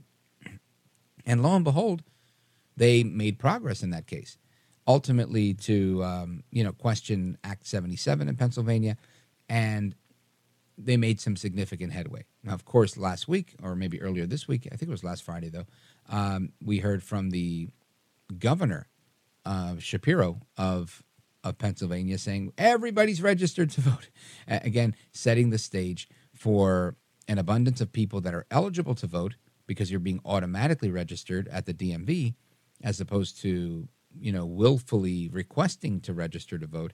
And again, the problem with that is if you have all these registered voters and only a third of your people are going to vote, you've got 2/3 that are registered and are able to vote. And that's where the recipe for fraud comes into play, because you've got these votes that you can use, whether it's, through fraud or other means. And that's, again, it's a potentiality for fraud. Whereas if you didn't register everybody and everybody, I want to vote, I'm going to register, I'm going to vote. That decreases your voting universe so that you're pretty certain that this person that's registered is actually the person that's voting. And this is something that was brought up in the Carter-Baker Commission. Secretary Jim Baker and former President Jimmy Carter agreed that this was fraught with fraud, this practice of automatically registering everybody, doing mass mail-in ballots. But it seemed, and it worked for years, everybody was on board with that until it didn't work for them anymore. And now they said, no, that's exactly what we want to do. So yeah, I agree. It softens the security of our elections. But ultimately, the FBI, I have as many gripes with them as you do, but I don't think they're the final arbiter of who's going to decide our election. I believe we, the people, are people that are working at the polls, people that are going out to vote, poll watchers, poll workers. I don't believe we're going to see a repeat of 2020. I don't think we saw that in the 2022 midterm where the Republicans took control of the House. So I'm positive, I'm optimistic that while we'll never get rid of fraud, that's like saying we're going to eliminate crime or eliminate poverty or anything like that. I mean, you can always work to reduce these things. I don't know that we're going to get rid of them completely, but we can be cognizant of them and work towards getting rid of them. And I think we've made some significant headway in a lot of states, and I do think we're going to have a fair election. That's just my gut. I appreciate the call, Paul. Thank you for your kind words about the show as well. Paul in Boise, Idaho, listening on KBOI. Great station. Thank you for the call. Folks, we're going to get to the rest of your calls and more straight ahead. Don't go anywhere. This is America at Night with Rich Valdez. Call now, 833-4VALDEZ. That's 833-482-5337. 833-4VALDEZ. That's Valdez with an S.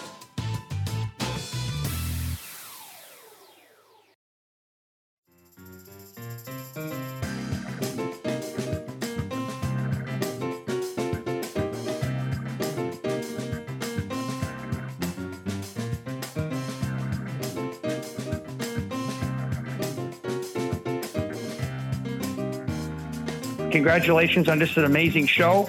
I know you've worked so hard in the industry and nobody deserves it more than you do. So I'm happy to see you really succeeding here. It's awesome. America at Night with Rich Valdez. Call now, 833-4VALDEZ. That's 833-482-5337. 833-4VALDEZ. That's Valdez with an S.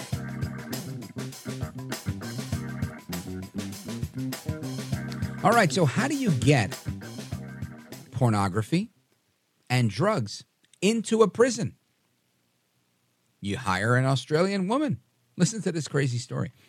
So you've got a female drug trafficker, and she used a drone to deliver a USB drive containing pornography and more than $75,000 worth of opioids to an Australian prison, where the unmanned aircraft crashed, and now it's headed to court this week. That's crazy. Her name is Cheyenne Pretzen. She's 27 years old. She appeared in Brisbane, Australia at their Supreme Court on Friday, today, for her sentencing after pleading guilty to 2 counts of aggravated supply of dangerous drugs in a correctional facility. Now, Pretzen's 2 co-defendants, Corey Sinclair and Bradley Knudsen, 33 and 37 years old, respectively, also pleaded guilty and that's according to the Australian Associated Press. So that's how you get drugs and porn into a prison. That's crazy. Now, if you have a story like that, give me a call, 833-482-5337, because this is probably the most clever way I've heard. She was trying to get it into the prison yard to, I guess, somebody that was waiting for the drone to drop these things off. But somebody that should end up in prison, maybe in an Australian one, but probably in a jail in the Philippines, is an airport worker in the Philippines who was caught eating right out of people's items and stashing them in her mouth. She stole $300 in bills. Listen to this. This airport worker in the Philippines seemingly swallows $300 in bills allegedly taken from a tourist. When they asked her, "What are you doing? What are you putting in your mouth?" She said, "It was chocolate." As if you're allowed to steal chocolate from a tourist instead of steal their money. Absolute insanity. Let's go to Gil. The APB has been lifted. Gil in Manila, Philippines. Welcome back, sir. How are you? Well, I'm sorry to say that Gil's a pretty sick puppy. I was in the hospital for 3 weeks with pneumonia, but I'm home now. I'm sorry to hear that. I'm glad you're doing better. Yeah, but several things. First of all, kudos to you. You managed to change the whole face of this format of talk radio, bringing in a whole new generation of people, not just old guys like me, but a lot of younger people. And of course, you get your share of dingbats. You always will, but you're doing a great job. Secondly, as far as broken homes, they don't have that problem here. There's no divorce. Once you're married, you're married. You can't get a divorce. Isn't that how it's supposed to be? That tends to keep people together. Yeah. And thirdly, now, Gil, do you know? Oh, go ahead. Make your point. Several weeks ago, and wasn't able. The Iranian hostage deal. Oh yeah. And spending $4 billion to get these people back is going to do nothing. Could encourage others to take Americans as hostage, because for the longest time, the United States had a policy: they don't pay money for hostages. And I think you're right, Gil. And when you not only kidnap people or whatever the case is, and expect to get a prisoner exchange, which is why they do this in many places anyway. They're like, oh, let's just grab these people. We'll get them back. Now that they know they can get their people back on an uneven trade and get $6 billion in sanctions back, it's going to be open season on Americans. And you're right. Not negotiating with terrorists has been a long-held policy. And I'm sure, behind the scenes, concessions were made along the way. But by and large, that was the rule, not the exception. And sadly, it seems like that's turning on its head. Excellent point. Now, Gil, I'm glad you're back in the fold, because I want to ask you about this security officer at the Philippines airport who was shoving $300 in bills into her mouth after snatching them from a tourist, from their belongings and whatnot. Do you know this person? Have you heard about the story?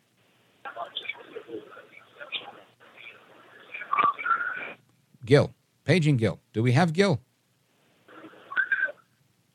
We don't have Gil. Well, I guess Gil knows her.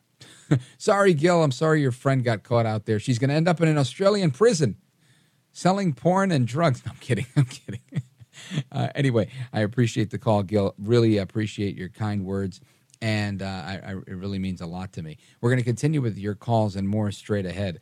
I wanted to circle back and just remind you that in the next segment, we're going to get into this CDC stuff.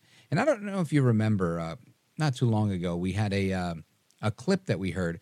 There's a lot of stories about fat people, right? There's a fat activist that was recently, being called out because she had supported some controversial Black Lives Matter stuff, and now she's been signed by Dove to a campaign. And we talked about that a few days ago. And a couple of months before that, there was another fat activist And I'm not describing the activists as being fat. They're called fat activists. They're activists for the fat movement. And she was talking about how people in America are fat phobic, which is tantamount to white supremacy, because having a flat stomach is a symbol of white supremacy. And having a fat stomach means that you're a person of color. And I thought that was remarkable. So we're going to get to that audio, and then we're going to talk about the CDC report that says obesity is on the rise in the United States. And honestly, that one is disappointing to hear. Maybe not surprising, but disappointing, being that there's so much of a focus on losing weight. We've had a number of doctors on the program that talk about these drugs like Ozempic and Mounjaro and so many others that are helping, people with type 2 diabetes, or even people that are overweight with Wegovy and other drugs to lose weight. And they were even talking about something called Ozempic Face, because people were losing so much weight. And there was a shortage on it because it was being prescribed all over the place. So anyway, stick around. We're going to get to the fat and skinny of it. Don't go anywhere. I'm Rich Valdez.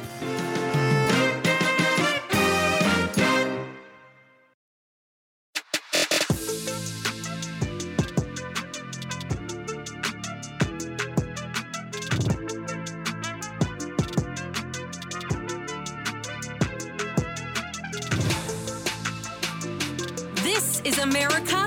This is Night. This is Rich Valdez.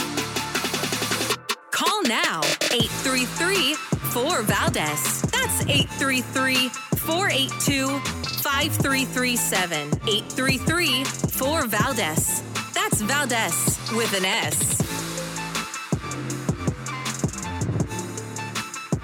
All right, America, welcome back. We're going to get to your calls and more momentarily. 833-482-5337, 833-4-VALDEZ. And I want to get into this CDC report on obesity. But first, I want you to hear this clip of audio from this fat activist talking about what she calls fat phobia. Listen to this. My belief is that we should be centering the voices and experiences of the most marginalized people and communities at all times. So when I think about what fat liberation looks like to me, it looks like centering the voices and the experiences of those who live in and who maneuver through spaces and institutions in a fat body. It looks like making accessible spaces and having conversations that are aware of the fact that people have different bodies and that they are interacting with space and people and institutions and communities in a different way. Fat liberation looks like fully embracing those differences and having those conversations instead of shying away from them. To learn more about fat liberation and the campaign for size freedom that Dove is supporting, visit dove.com/size freedom. Tap in, join the campaign, support the campaign. This is important and we should all be talking about it.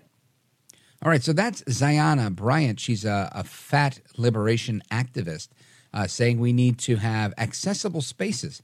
Makes me think of airlines, right? Should be, special larger chairs for fat people that they don't have to pay any extra for just because you're fat. And, it's an accommodation that we need to make because obesity, the way she's positioning it, needs to be like a protected class or even a disability. And I agree that it is a disability. And I'm not saying fat people shouldn't fly. What I am saying is the normalization of being fat, and this is coming from a fat person, right? I'm still fat. I think I'm 202 pounds, but I was a lot fatter. And when I look at this, I think, there was no benefit to being fat other than the joy of food, right? Food is just fantastic. And when you're fat, you eat whatever you want. And with reckless abandon, I should say. And I think this is problematic. And when we see this fat liberation movement and Dove signing on board, that's I think this is them headed towards their own Bud Light moment, as it's pointed out in the New York Post. But we have a real problem with people being fat. And the CDC has this report. 35% of adults in nearly half of the U.S. are obese. This is a big number, and it's up. Listen to this. Obesity is becoming more prevalent in a growing number of states, according to new data from the CDC. The information shows that in 22 states in 2022, at least 35% of adults were obese. That's an increase from only 19 states back in 2021. That's a huge jump in a very little amount of time. The CDC noted that 10 years ago, there were no states that had adult obesity prevalence at or even above 35%. The data is from the Behavioral Risk Factor Surveillance System, an interview survey conducted by the CDC and state health departments. So the survey participants were considered to have obesity if their body mass index was at least 30.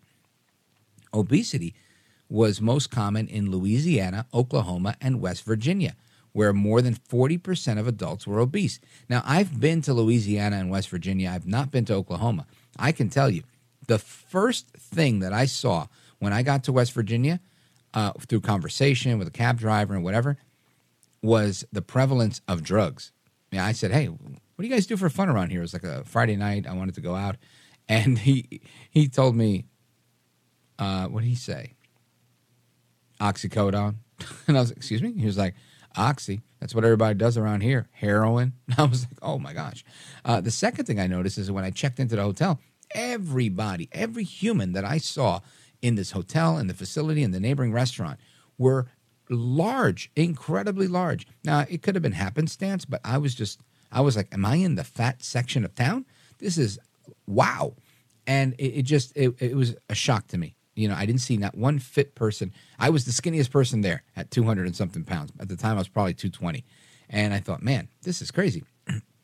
So you look at this report and you think, wow, why are we getting here? It's because of people like Zayana Bryant with her fat liberation, or the other young lady that we had a clip of a while back where she was talking about fat phobia and how fat phobia equates to white supremacy.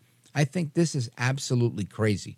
It's a problem, and we have to not turn a blind eye. The same way we have a massive immigration problem, we have a growing problem with crime. America's on a decline, and it's not good. No bueno. Let's go to the phones. Let's go to Diane calling in from Chicago on WGN. Diane, welcome. You're on with Rich Valdez. Go right ahead. Oh, hi. I was calling originally about the migrant thing, but I don't hear your broadcast till 1 a.m., so I won't hear the entire show about that FBI guy and whatever. But sure. Really quick on that subject, voter fraud, I believe, voter ID is necessary. I've been an election judge, and I remember when everything was in a book with the names, and I was in a Republican primary, and only 35 people showed up. I really think actual machine governments, anything that is corrupt, benefits from a low turnout.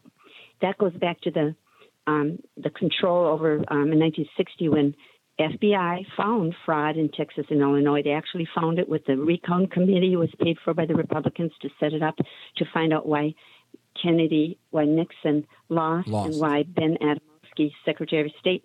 Anyway, I was going to say, good for you for losing your weight, and keep up the good work. And also, I think I recall you talking on one of your other shows about a CPAC machine. Did you ever use those? So I tried it. When I was, again, obese, in my early 20s, I was diagnosed with sleep apnea. And my dad had sleep apnea, and he wasn't obese, but he had a really big neck. He was a very muscular guy and had a big neck, and they had prescribed one to him. So I went to the doctor, and he asked me, do you want to try the machine? And I said, well, I've actually already tried it. I borrowed my dad's machine for a couple of nights, and I couldn't get used to this contraption strapped to my face. Now, I've been told by many who use it, you'll feel like $1 million in the morning, and you will you'll get used to it. You will develop an adjustment to having the mask on at night. But it really was not comfortable for me. And to the point where the doctor gave me options, and he said, look, there's two ways out of this. You can use the machine forever, or we can do surgery called a UPPP.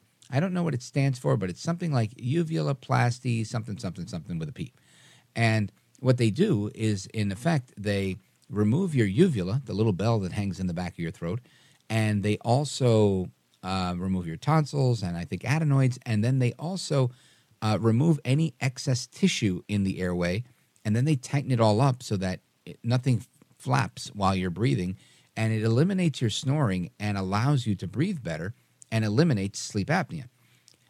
But the catch was, he said, that stuff your uvula won't grow back and your tonsils won't grow back, but the tissue where we opened up the airway will grow back. And he said, if you continue to gain weight, that would, make this thing null and void. So you have to lose weight in order for this to maintain. And it worked for many, many years. I feel like now, it's been 20 years since I've had that surgery, and that's what I opted for. And I think I'm probably due for another sleep study to go back and figure out, do I still have sleep apnea, especially now with these late night hours that I keep. So it's one of those things. My producer just sent me the name of the surgery. It's called a uvulopalatopharyngoplasty. A lot easier to say UPPP. But yeah, ultimately I have used the CPAP, and very uncomfortable for me, but I know it works. And now here we are 20 years later, and they have this new device. Maybe we'll bring a doctor on, and I'll use me as the case study. But there's a doctor that, a new treatment where they put this something or like a little zapper, almost like a pacemaker, I think, where they put a small implant into your chest that when it detects that you are not breathing the way you're supposed to while you're sleeping, which is what sleep apnea is, the sudden stop of breathing during your sleep, it sends a little zap, kind of wakes you up to start breathing again. And I hear it's very successful. I know one person that has it, and I have not asked them since they've gotten it installed how effective it is. So I intend to do that. But yeah, that's my story about CPAP, Diane. Well, okay. Well, I read that a woman was suing that one of those CPAP people because apparently they're defective, and she became, it was some kind of particles or whatever. So when you go to the doctors, then they cover it up by having another operation. There's this. I'm not saying cover, that I have any real proof. But fix it. Yeah. When they're advertising these things on the radio and that, then they say they have this.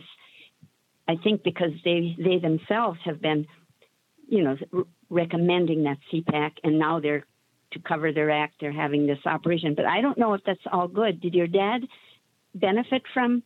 I mean, did your dad ever have a real horrible effect from? No, actually, he had a wonderful experience. No, it was really great for him. He he never really complained. That machine, but how do you know? What did he pass away? He did. He did eventually pass away. And honestly, he had a stroke, which is kind of what they say you have to use the CPAP for. I can say honestly that the last, maybe 6-7 years of his life, he really would barely wear the machine. He would go to sleep with it on, and he'd wake up with it off. He would just rip it off in the middle of the night. And we'd strap it on pretty tight to help him out. But ultimately, that's the consequence. They say if you don't use this machine, you can have a stroke because it's a prolonged lack of oxygen to the brain when you stop breathing in the middle of the night. I don't know if that contributed to it. He also had some heart arrhythmia that they believe also could have led to his stroke.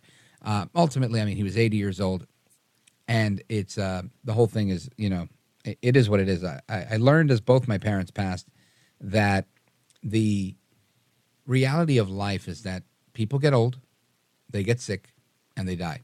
Even if you take good care of yourself, you can live a little older, but you're eventually going to die.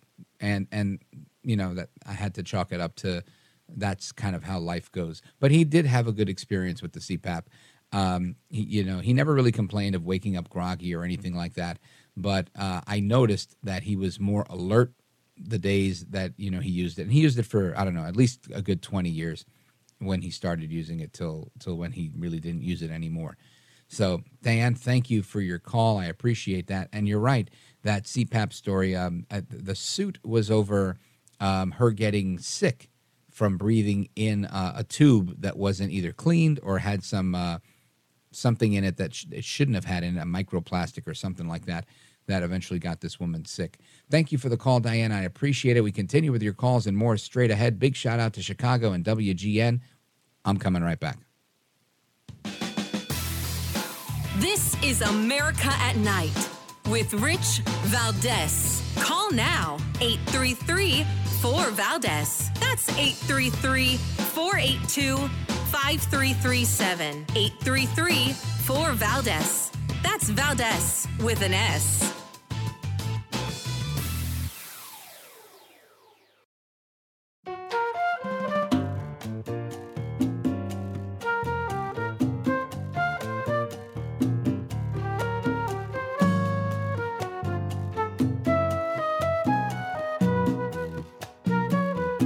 No hair, no care. and live on the air. It's Rich Valdez. Call now, 833-4-VALDEZ. That's 833-482-5337. 833-4-VALDEZ. That's Valdez with an S. All right, America, welcome back. And we talked about the fat of it. I want to talk about the skinny of it. Listen to this headline. First trans NFL cheerleader compares role to becoming a doctor. And follows up saying, no one will stop this show.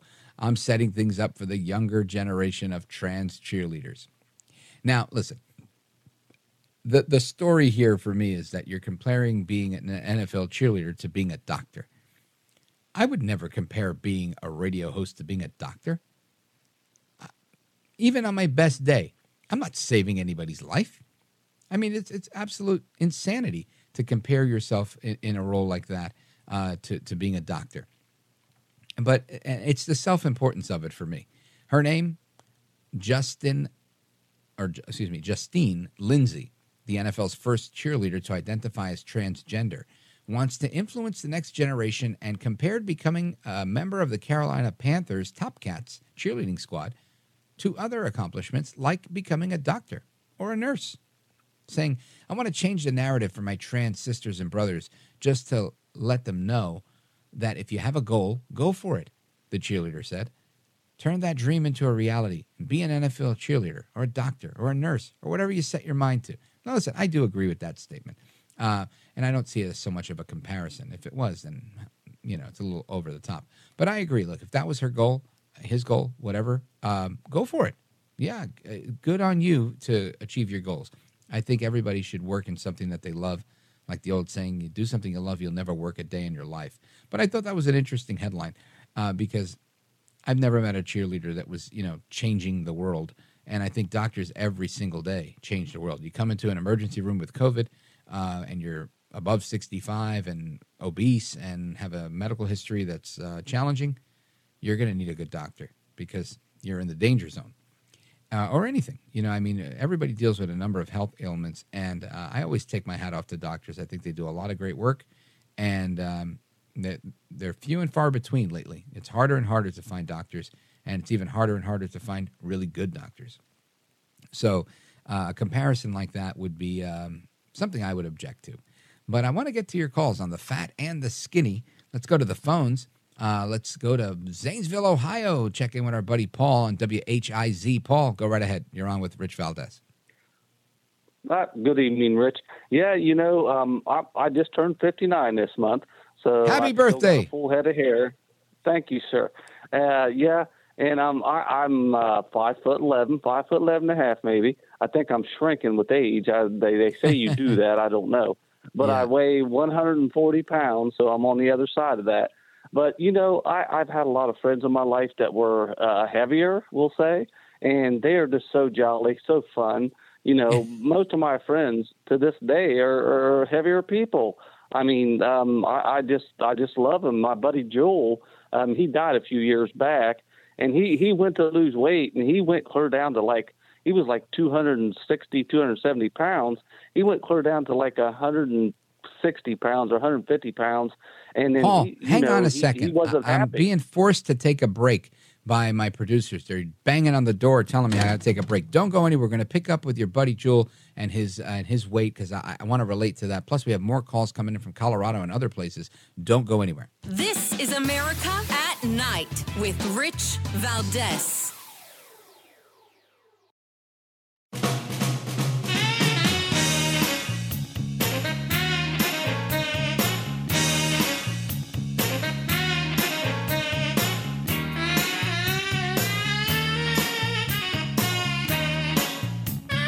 This is America at Night with Rich Valdez. All right, America, welcome back. We're going to do a speed round here. We got 3 calls in 3 minutes. We've got to knock it out, probably about 30 seconds each call because, the music plays and they kick us out. Let's finish up with Paul in Zanesville. So, Paul, tell us about your fat friend who's very jolly. Joel's dead now. He got into drugs after he started this weight loss thing. And I know some people right now that are on this diabetic drug that they're trying to lose weight with it, but it's for diabetes. And, he just got into those drugs real bad, and he's gone. And Joel was the best buddy I've had in like years and years and years. And he's gone. But when he was heavy set, he was one of the best people. I don't know. Maybe it's a psychological thing, a physical thing. I don't Paul, know. Not to jump in, but I just want to say this.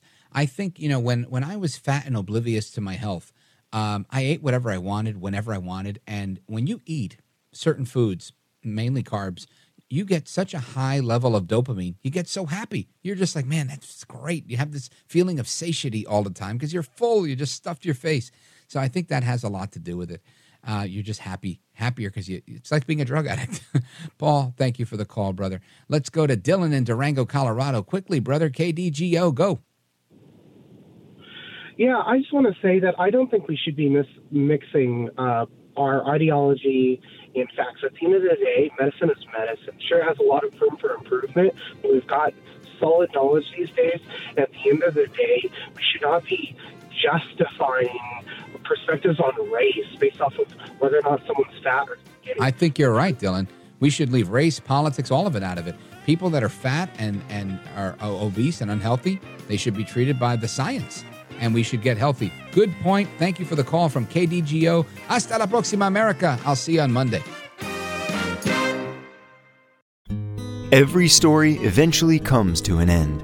This June, hear the final episode of Season 2 of the hit podcast series In the Red Clay, Durham. In the Red Clay tells the unbelievable true story of Billy Sunday Burt, the most dangerous man in Georgia history.